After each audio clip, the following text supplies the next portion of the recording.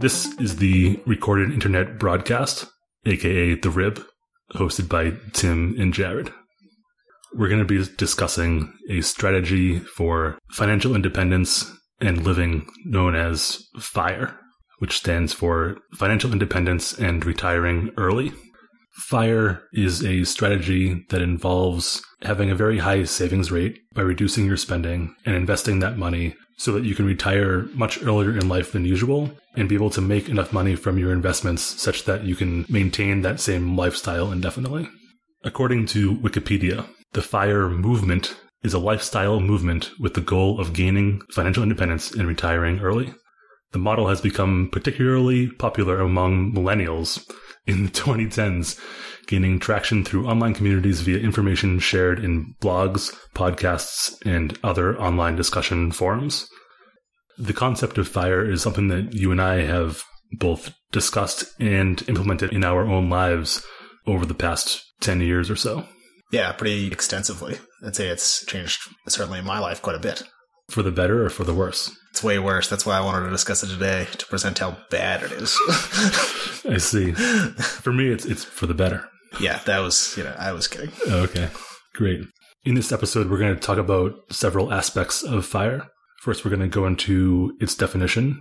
Then we're going to talk about the history of modern FIRE, as in how people have been trying to implement strategies to retire early for the past 30 years or so.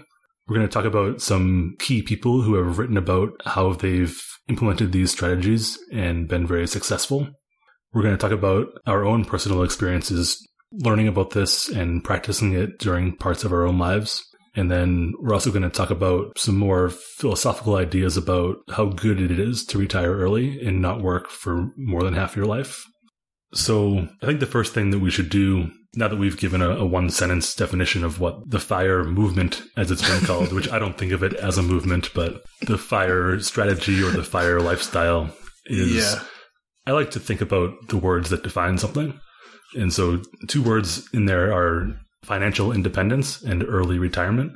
I was curious if this is a good phrase to define this strategy. So I looked up what the definition of independence is. According to Merriam-Webster, there's a few different definitions depending on different aspects of how the word is used. But anyways, here's three of the parts of the definition.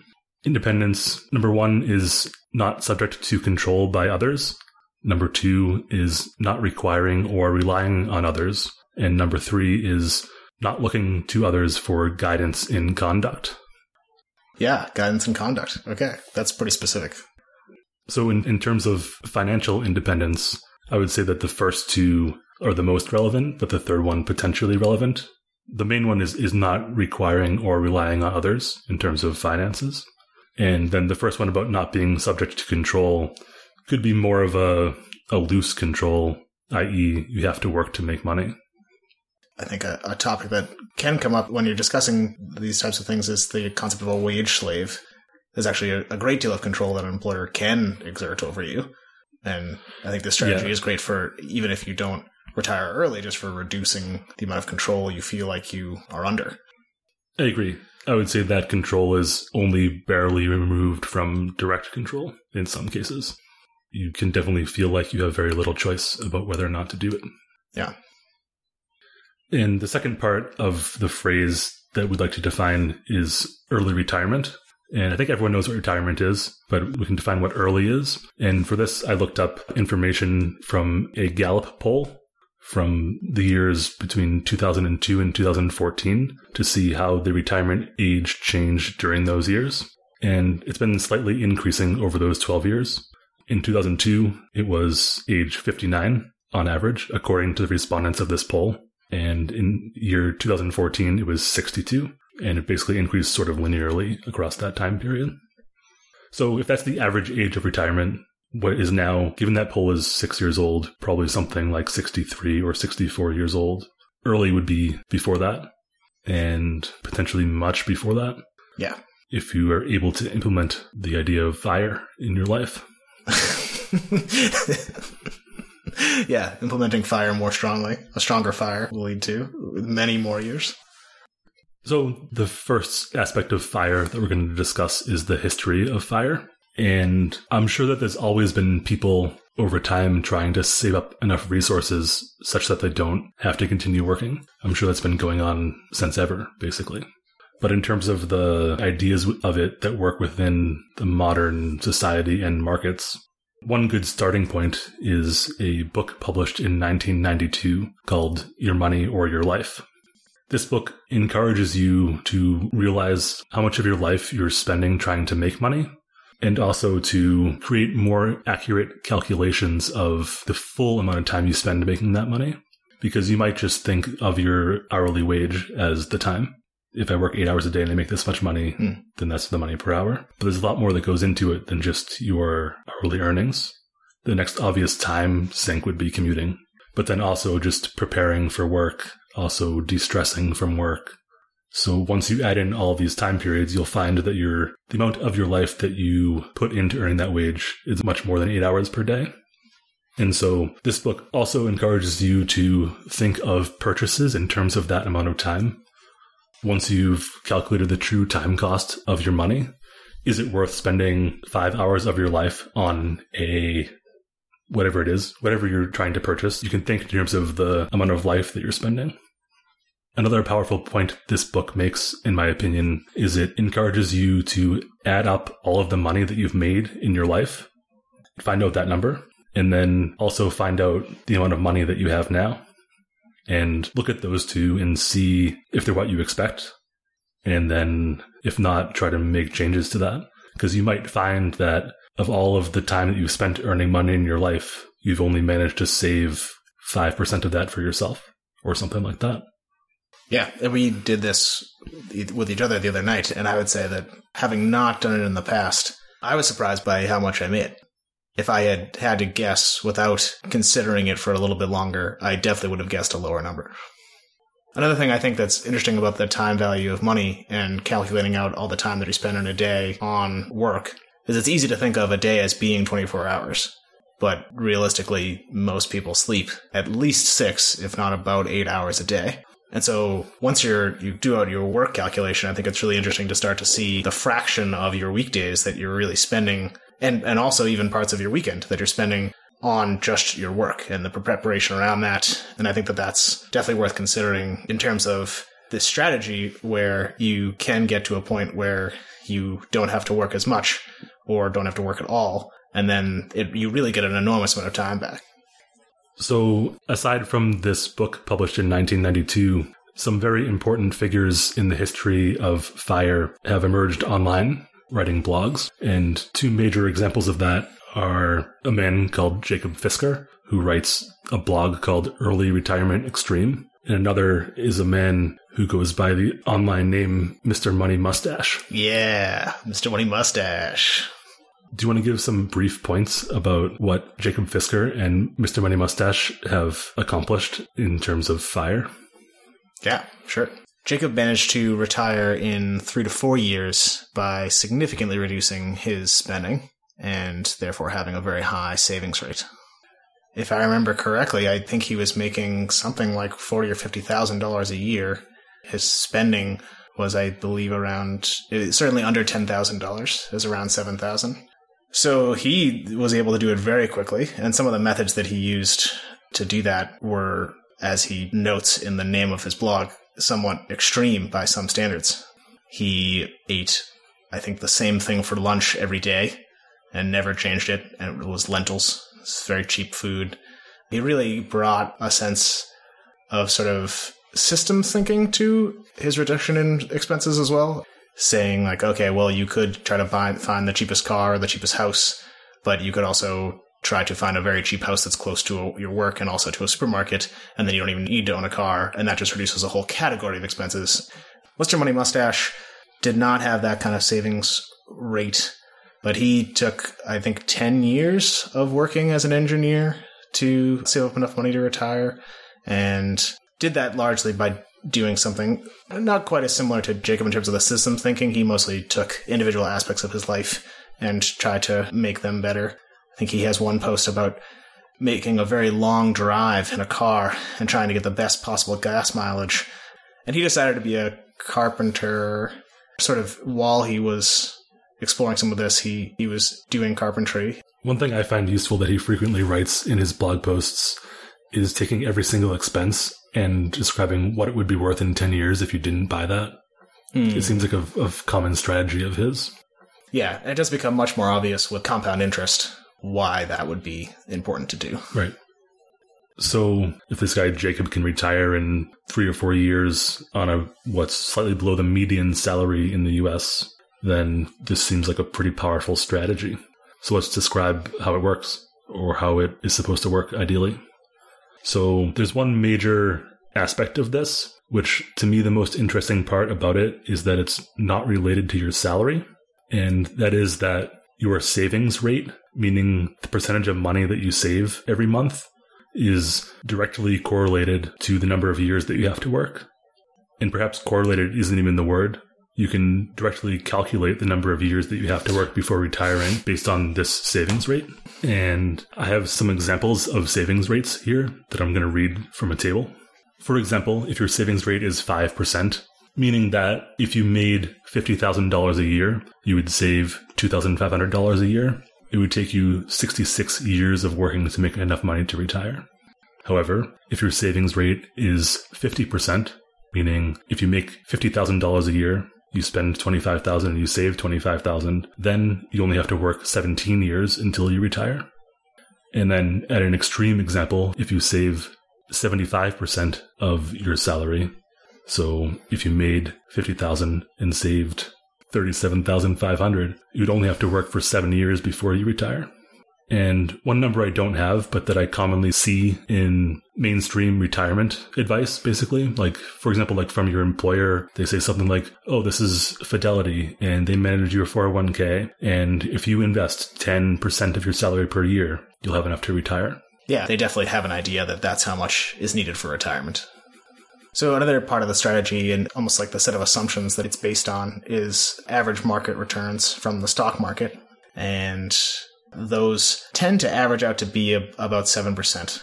And so that assumption is baked into this strategy. So you're saying that on average, the market increases by 7% value per year, but I've certainly seen years where the market has gone down drastically during that year. Yeah, that's a good point. So if you were to take the history of the stock market and its value, as it were, what you get as an average return over all those years is 7%. And if you were to take any 10-year period and take the value of the stocks when you bought them and compare them to what they would be at the end of the 10-year period, there are no 10-year periods where the value goes down. Also, to your point about the value of assets in the stock market, you no longer really own money if you own stocks. You own these stocks, and then when you sell them, you get the money from whatever you sell them for. And so the fact that your stocks are worth less in that moment isn't actually that relevant to your long-term strategy because you're not about to sell them.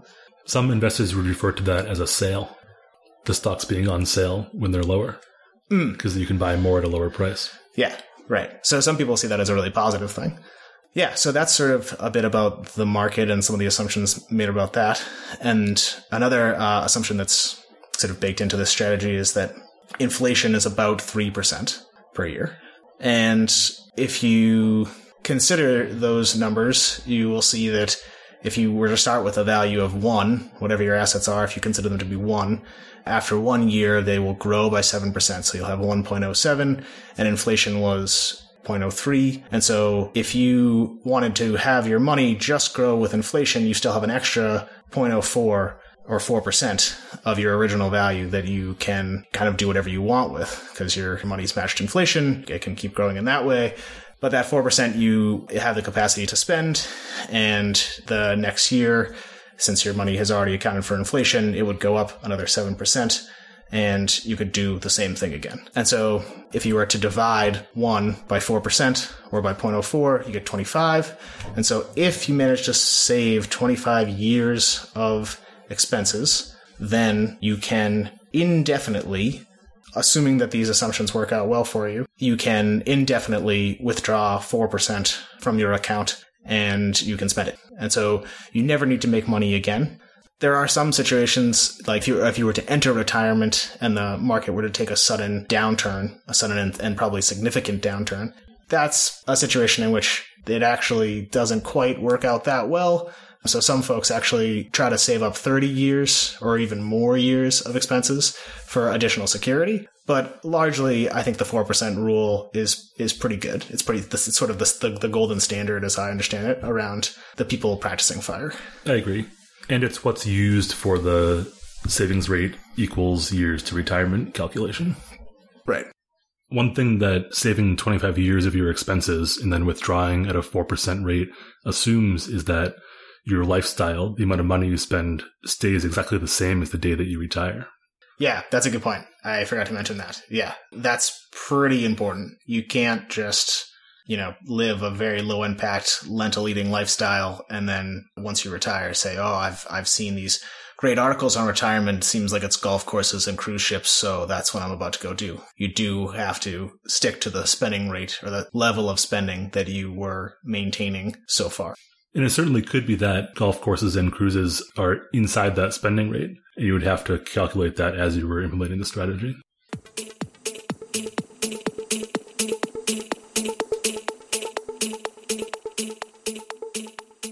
You and I have talked a lot about these strategies, and I still have a pretty clear memory, not of the specific discussion, but of starting my engineering job and making money, and then at the end of the month being confused about how there was so much money in my bank account.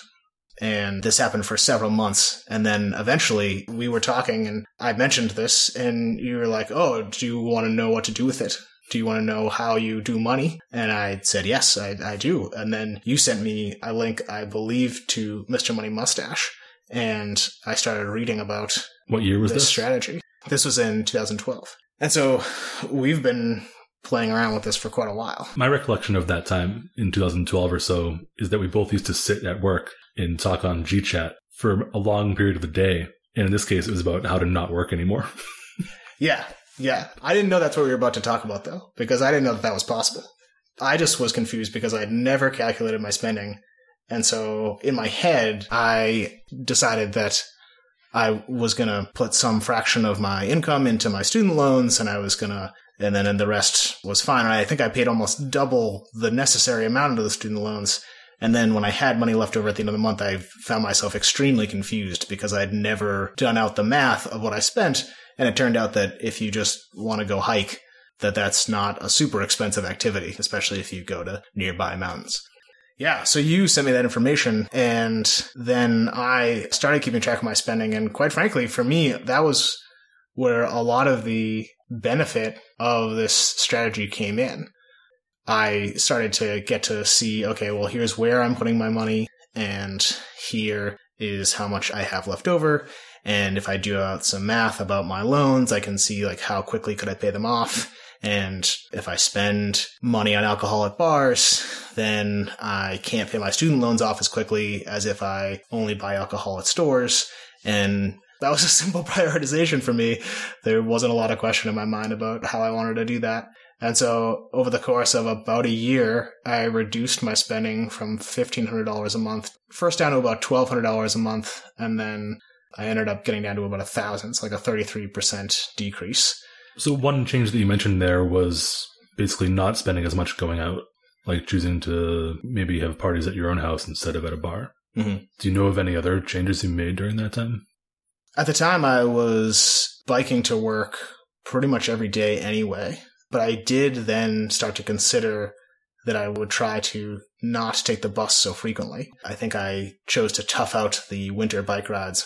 I also tried to spend less going out on food. And to get my spending down, at some point, I decided to move into an attic and pay a reduced rent as a result.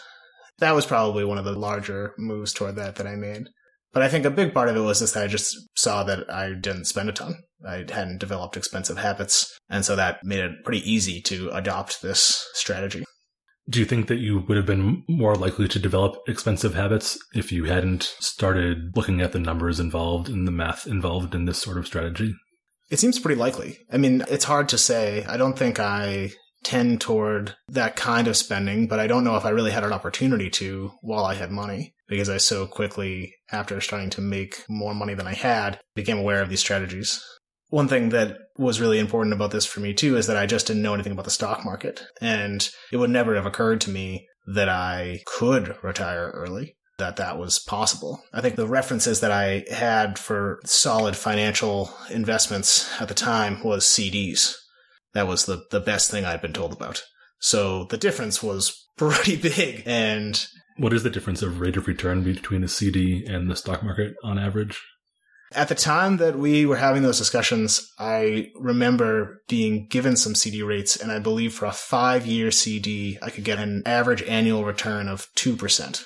So over 5 years, that approximately is about a 10% return. Maybe it's 11 or 12, but something along those lines. Whereas for the stock market, at an average of 7%, it's more like a 40% return. And so huge difference because of the sort of magic of compound interest, as it were. So I started implementing these strategies, and I was able to quickly pay off my student loans. And then I started saving up, and at my current level of spending, I was going to, need some amount of money to retire. And I did out some math and decided that I could get there within 5 to 6 years. And so then I started really trying to stick to that level of savings. And that got waylaid a little bit due to some funny things with my job and some of the things like that. But ultimately, I sort of let go of that strategy and decided that I didn't need to save that much, and that retiring that young wasn't necessarily what I wanted to do with that time. I didn't want to convert that time to money. I think I decided that I would prefer to spend that time doing other things. But nonetheless, the looking at my spending and saving up a bunch of money and really getting to understand more about the stock market was hugely important for my life as it's been. It's also let me do some pretty cool trips. Like I've gone to Nepal, I've gotten to take some time off and go to Central America. I've gone and worked seasonal jobs and been comfortable about the amount of savings I had sort of backing me up in case anything happened, which I can definitely say, having talked to other seasonal workers, is not a common experience. So it's really been quite valuable to me to have enacted that strategy. It's led me to also look at certain things through a different lens. Like at one point I was trying to figure out, okay, if you need this much money to retire, what are some other options? And so I looked at like the National Guard and what do they pay? And if I really couldn't make other jobs work out, could I just join the National Guard and then they would pay me? And I looked at, how much would it cost to like just go stay in a monastery forever? And in the trip to Nepal, I did out my expenses and I was spending between $10 and $15 a day, which is probably around $4,000 a year. And so that's based on this strategy is only about $100,000. And that blew my mind because I was just like, wow, I could indefinitely hike in Nepal if I just save up $100,000. So there's been some really interesting perspectives I've got to have about various things that I've experienced. For my part, when we started talking about this and practicing this sort of together, I was already aware of the stock market.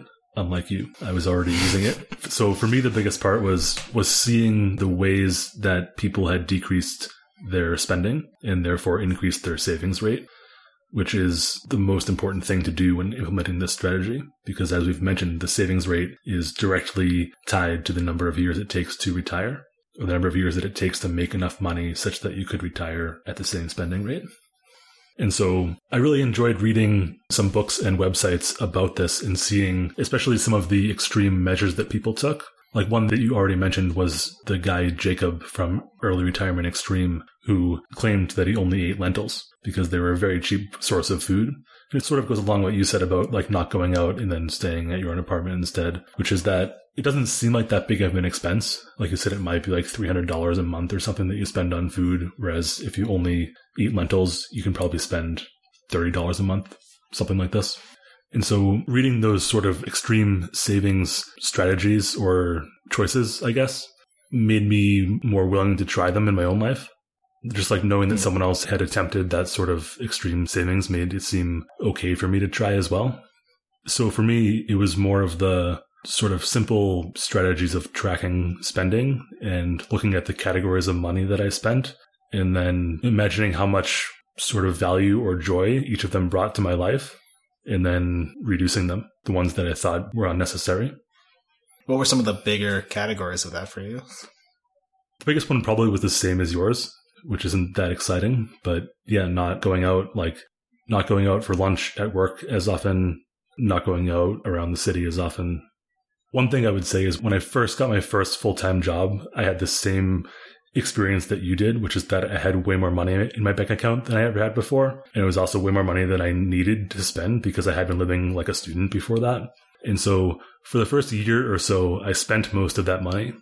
And I would say I spent most of it on shopping for outdoor gear. That was my main hobby at the time. And once I started tracking my spending, I realized I could get the same benefit from things like gear from consignment shops, for example, or from just not shopping at all, basically. It's the realization that you don't have to spend the money that you make, that instead you can invest it for the future. And if you choose to make that a large portion of your spending, and I'm like conflating spending with investing here, like if you have extra money, what do I do with it? Do I spend it on things or do I spend it on investments for the future? And so I chose to try to aggressively invest all of my extra money rather than having any money left over. It was as if I was pretending that I made way less money by like immediately investing my paycheck as soon as I got it. Yeah, one analogy that I think is from a blog that I'm sure you pointed me to was that you can either spend your money and it will work for somebody else, or you can put your money to work for you and it will bring you additional money. And I really liked that concept. It made it really easy for me to think about, okay, well, do I want my money to go over there or do I want it to stay here? And then when it became clear that if it stayed here, I could put it to work and it would make money for me, I was a little blown away by that. I wish I had understood this earlier. Yeah. And during that time, my savings rate was about 50%. I was saving about half of my after-tax paycheck, which if you look at the table of savings rate versus years until you have enough money to retire, would be 17. So at the time when I started, I believe I was 22, maybe 23. And so 23 plus 17 is 40. So if I had continued that plan, it's very likely that I would have been able to retire when I was 40. Although one thing that sort of aggressive saving and investing allowed me to do was take what might be called a partial early retirement 3 years ago. Yeah. Which I did. I trusted the numbers and the investment and so on such that I think I could maintain a pretty low spending lifestyle and just see what happened, basically. And so in 2017, in January, I quit my job and then I went for a 5,000-mile bicycle ride across Canada and then continued not to work for a total of 455 days before getting a new job. So for me, that was definitely a benefit of having implemented these savings and investing strategies. I didn't take them to their conclusion in terms of how they're written in the so-called basic strategy of retiring when I was 40, but instead I used them to give me some freedom in my late 20s. I reached a somewhat similar conclusion. At least I haven't continued to try to get to the level of savings that would allow me to retire right now or soon. I've sort of moved on from that as a goal and decided to take time here and there and try other things. And I think that level of financial independence feels so empowering that, at least for me, that was enough. I don't feel like I necessarily need to have enough savings to retire. Just having enough savings to feel like I could not work and everything would be okay, even if it was a while, was quite a nice feeling, and continues to be, quite frankly. And I think particularly some of those savings when we were both in our early 20s, I don't think many of our peers were doing that. And I think because of the nature of compound interest, where it's going to double every 10 years, then after 10 years, it's twice as much. After 20 years, it's 4 times as much. After 30 years, it's 8 times as much. So you really get more benefit by having that be in the stock market earlier. And so I really feel like you and I have both just ended up in this amazing financial situation just by having this fairly straightforward piece of knowledge. I agree. And I think it's a very powerful piece of knowledge, for example, for people just finishing high school. Because if you were to immediately implement a 50% savings rate, which I just noted gives you enough money to retire after 17 years, you would be able to retire at age 35 if you kept that same lifestyle. Yeah. Which to me seems pretty powerful. That's pretty young. A good 30 years below the current retirement rate. I mean, really, you have to go to school till you're 18. That's not a tried and true statement, but assuming that that's the case, you've got this sort of 45-year period where it's expected that you're going to work. And if you can get away with only working 17 years of that, I mean, that's a huge difference. So that's a really good point about the earlier you're exposed to this, the more powerful it can be.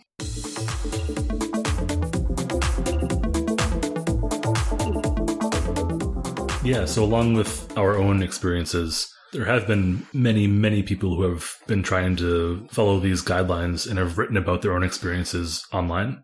We can put some links to some of our favorite blogs in the notes for this show. People who have different employment, different lifestyles, who have all tried to reach these goals and have very extensively documented their journey in terms of what they work on, what they do, what sort of tricks they use, how their investments are going. I like those varieties of blogs too, because I think some bloggers really concentrate on the market and making really smart market decisions. And there's others that just are much more creative about it and are a little bit, maybe even almost lackadaisical around the market aspect and just have those assumptions. Then they're fine with it and they move on and they talk about different aspects of life and more of the philosophy around why does it make sense to do this? Does it even make sense? What are they going to do with all their time? And I think those questions are really interesting, not just as someone who feels like they have to work, but just as a person in general in life. It's certainly tied into the philosophy of minimalism, of trying to get the same enjoyment from a small number of things, basically. And it has in this case, has the double benefit of you not spending money on anything besides that, which I think are both good philosophies to follow. Yeah, minimalism almost feels like a consequence of this more than the initial consideration. It's like if you're trying to save a lot of money, you will invariably not spend a lot of it. And then unless you are a super thrifty person, you will not have a ton of things. And because of the sort of almost learning oriented aspect of a lot of these blogs where it's like, hey, experiment, try out things. If you go into that with that mindset, it makes it very interesting to kind of move through life and see like, do I have to spend that money? So you were asking me earlier, too, about, would I have been able to do this if I hadn't been exposed to these ideas? Would I have saved a lot of money? And again, it's difficult to know for myself, but I would say one thing that I've seen a fair number of my peers do, and it even has sort of a name, it's called lifestyle inflation. They start to make a certain amount of money, they have it, and then they say to themselves, oh, well, if I have this money, then it's reasonable that I should spend this money because, I haven't saved a ton of money before. Why would I save a ton of money now? Which is just a very different style of planning. It's not necessarily that that's wrong, but it is interesting in that I think it's just not very mindful. They're not thinking critically about what do I want this money to go toward? Where did this money come from? It isn't a way to represent my time and how I've spent that. And do I want my time to become, as we referenced earlier, going out and eating and drinking alcohol in places where it's super expensive? Or do I want it to represent that I got a house at a much younger age or don't have to work anymore or things like that? And I think those questions are really fascinating. Yeah. One thing I would note about lifestyle inflation, particularly in the US, is the cost of cars. Cars are a pretty central part to a lot of people's lives. And I don't have the numbers on this, but you can definitely see that if you buy new cars over the course of your life, it ends up adding up to hundreds of thousands of dollars of spending. Whereas if you save up money and then buy a used car with cash, you spend far less money, maybe like 15% of that total amount of money over the course of your life. And that's one thing that I didn't mention when I was describing the ways that I've implemented these methods or grown my savings rate is by never buying a new car, even though I could, and like such things are advertised to me. I've had times when I've gone into my bank for some sort of transaction and the teller has told me like, oh, you could certainly qualify for a car loan. I've also been told, oh, you could certainly qualify for a mortgage. Would you like to look into that? There's this sort of assumption, like baseline assumption in general society that if you can qualify to get a loan for something, or you can possibly make enough money to pay off something, then you should get it. This is something that I have certainly avoided, and this is tied to lifestyle inflation. Yeah, it's almost as if they think you should be leveraging your assets and income by having a corresponding amount of debt. It feels like it's very different than, I know my grandparents certainly didn't think debt was acceptable. They thought a mortgage was, that was like a huge deal. To get a mortgage was a big commitment. And if you could, you passed on your house to your kids. And there's this whole different idea around how debt was treated.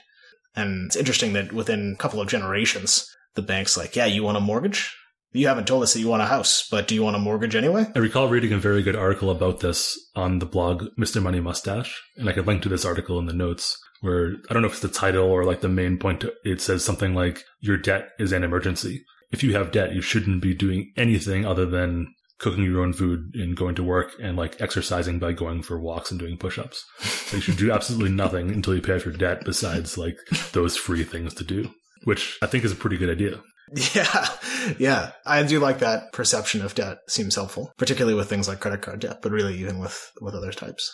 Another thing that could be learned from reading about people's experiences with this strategy is that, like you said, they might not have a typical retirement of golf courses and cruises, and they might not even have a typical retirement of not working, which you might say is cheating. But I think one reason for that is because if you take the standard retirement route of retiring when you're about 65, you're probably pretty tired of working and probably pretty satisfied with basically chilling for a long time.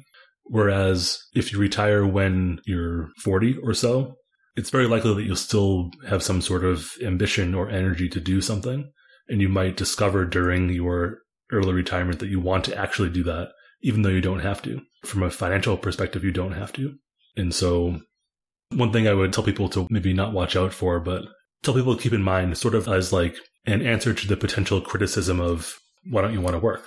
You don't want to work. Like, what do you want to do? Lay around all day? An answer to that is that it's likely that if you have this extra time earlier in life that you're going to find something to do with it, potentially something that's far more satisfying, fulfilling than what you might have done before, that is work at a company for your whole life. Yeah, and I think it's a really interesting trend amongst the bloggers that we've been exposed to. Mr. Money Mustache is a good example for this. He retired, and then I don't actually know exactly what the timing of him starting the blog was, whether or not he was already retired or what. But he started his blog, and he's retired, and he's writing about it. And at some point, I remember he had an article that basically stated that his income from the blog was equivalent to what his income from his savings or from his investments was. And so in sort of a funny twist of fate, he spent 10 years saving up money so that he could retire early, and then wrote a blog about it, and then ended up making just as much money from that as he did from all of those savings. And so it was influential on me to read that, because it became clear that if you think you're going to never want to work again, then it's definitely necessary to have 25 to 30 years of savings. But if you think that it's likely that you're going to want to do some work, then you can plan a little differently around that and feel more flexible around it. And that's really a powerful idea. Even just to be able to say, like, I'm going to take a year off and I'm going to consider what I actually want to be doing with myself. And maybe you want to be doing the job you were doing. I mean, that's fine. But I do think it gives you space to be considerate of it. I think we should talk about two major expenses that are akin to lifestyle inflation that we haven't mentioned yet. And those two topics are children and medical costs. So my understanding is that for a little over 5 years now, you haven't had health insurance from an employer? Yeah, that's correct. What has your experience been with managing medical costs during a similar period to what early retirement might be like? And do you think that's sustainable for the long term, especially since medical costs tend to increase as you age? Yeah, that's a good question. At one point, I just found the least expensive plan on the healthcare connector, the sort of Obamacare portal. And it was sort of interesting. I mean, I got to explore some different healthcare plans, and there's some different things you can do related to savings for different plans if you feel like you're a healthier person. But I was surprised. I mean, the cheapest possible plan was $173 a month, and the deductible was the same as the out-of-pocket limit, which was $6,300. And so I was gambling a bit with my health and was really just hedging my bets for a pretty catastrophic injury where I might have a $100,000 bill or something like that. So yeah, then moving forward, I mean, it does seem clear to me that I will have to get some form of health insurance at some point. And it's likely that I will be paying for it, or that I will have employer-provided health insurance. I don't know if I know the answer, but how much do the long-term costs of health insurance increase? Because like we just talked about, you have to save about 25 times your salary. And so like, how much would that increase your spending if you didn't factor it in when you retired?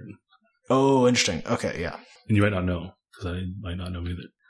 So certainly when I was using the Health Connector, there was this plan, $173, and that was the lowest one I could find. But there were also plans available that were more like $500 or $700 per month. And they provided more comprehensive care. Sort of. I mean, it's hard to tell, really you'd have to start to look at the probabilities of, you basically do some actuarial work to see what the likelihood of you getting some of those diseases are. You get up into the $300 or $400 range, at least at this time. I think these prices have increased to my knowledge, but in the $300, $400 range, your deductible went down to about $2,000, which is still pretty high. At least that's my opinion around it. And then as you got up to more like $500 to $700, your deductible went down toward like the low hundreds. And then you could sort of rely on the idea that you would probably not have to spend a ton of money at any given time on your healthcare. But you had to pay a monthly fee of $500 to $700. So, I mean, at $500, you're already at the $6,000 a year that usually out of back is the maximum for the cheapest plan. So it's definitely an interesting balancing act. It is worth considering, as you're moving toward retirement. I feel like I'm a really healthy guy, and I would probably make some assumptions around feeling okay about having a cheaper health plan. But if that's not the situation you find yourself in, you are going to want to factor in, once my employer's not paying for my health plan, how do I want to do it? In sort of an interesting twist of fate, traveler's insurance is incredibly cheap, and sometimes traveling can also be very cheap. And so if you retire, you could try that out for a little bit. And I think that technically counts as coverage, but I'm not 100% sure on all those rules. It just would be an interesting thing to look into. Cool. Yeah. And then I would say, as for children, if you make that choice in your life, you simply have to add that to your spending rate.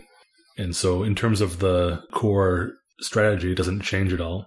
It's just that you have to recalculate your savings rate and therefore recalculate the number of years until retirement based on some estimate of what you would spend on your children, which would be easier if you already have children. Yeah. Rather than guessing. Yeah, if you're already spending the money and have a sense for what the costs are going to be, that's definitely helpful. And it's worth noting, too, that, I don't currently have a plan to have a child, and so that choice makes some of this easier to do. But Mr. Money Mustache has a child. There's a couple of other bloggers that I know have children. It's definitely possible to have kids and follow through with this plan as long as you calculate your expenses properly.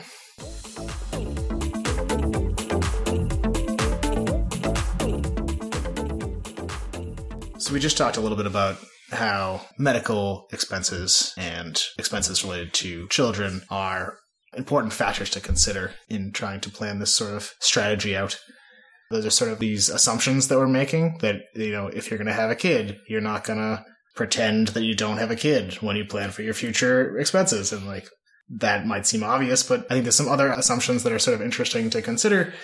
And sort of an obvious one is that it's available to you to save money.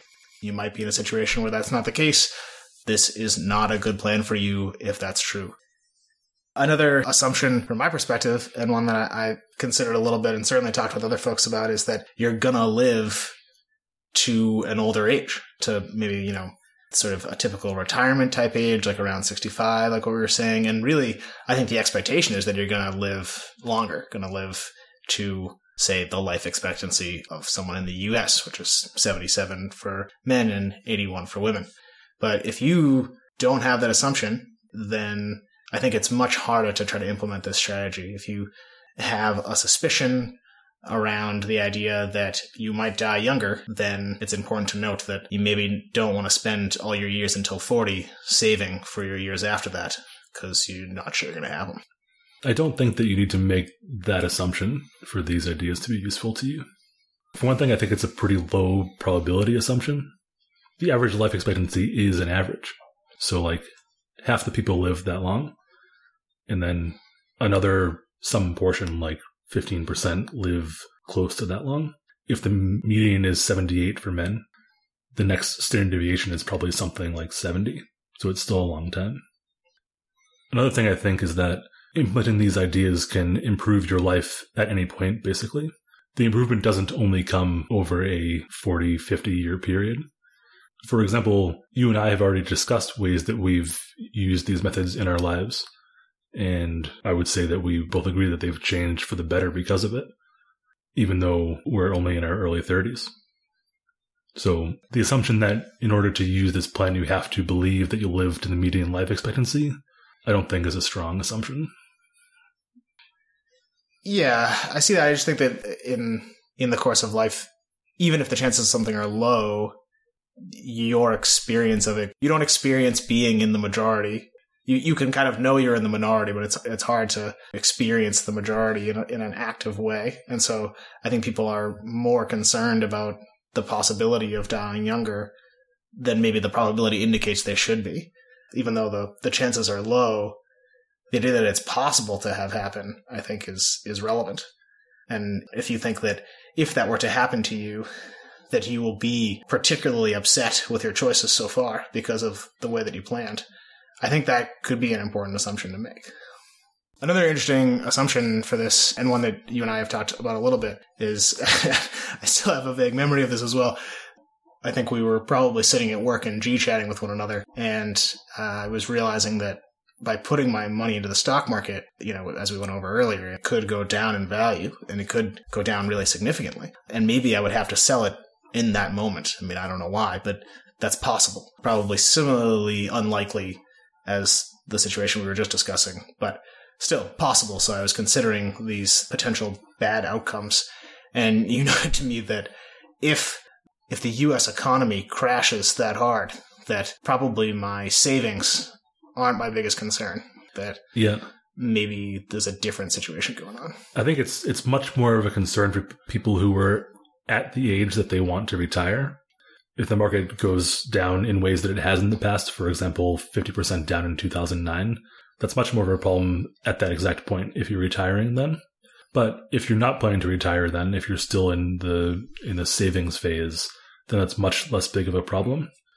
And if the market were to go down so much that that became a problem for you during your savings phase, like when you're young and working, then you can imagine that it would be so much worse for other people, like people at retirement, for example, that there would either have to be some nationwide effort to save people, or it would be the end of society somehow.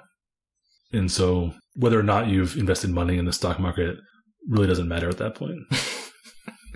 Yeah, it could be an interesting consideration for if you aren't interested in spending your younger years making a ton of money so that in your later years you don't have to be making money because you think the stock market is going to crash terribly and everything is going to, go to shit, then that's fine. You're welcome to believe that. I would have a challenging time trying to tell you what the probabilities of those things are. So sure.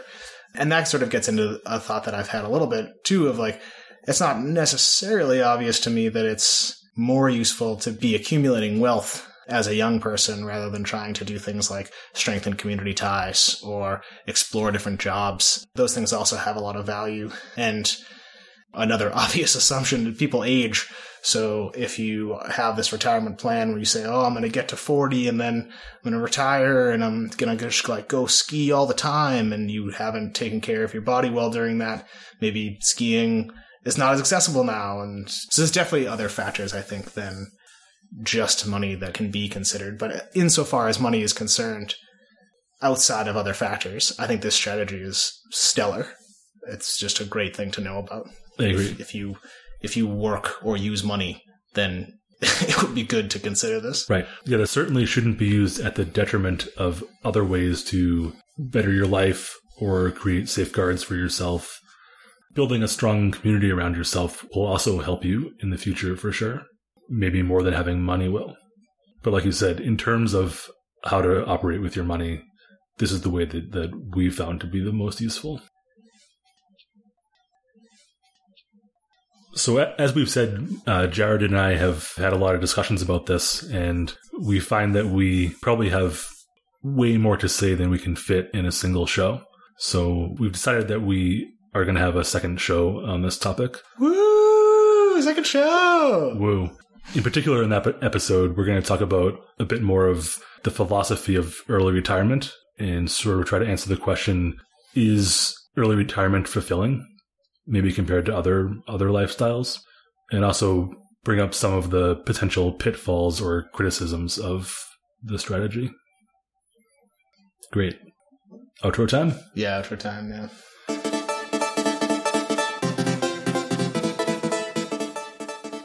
You've just listened to the Recorded Internet Broadcast, aka The Rib. We're glad that you've taken the time to listen to us talk about the topic of financial independence and early retirement. I'm Tim, and the other host is Jared.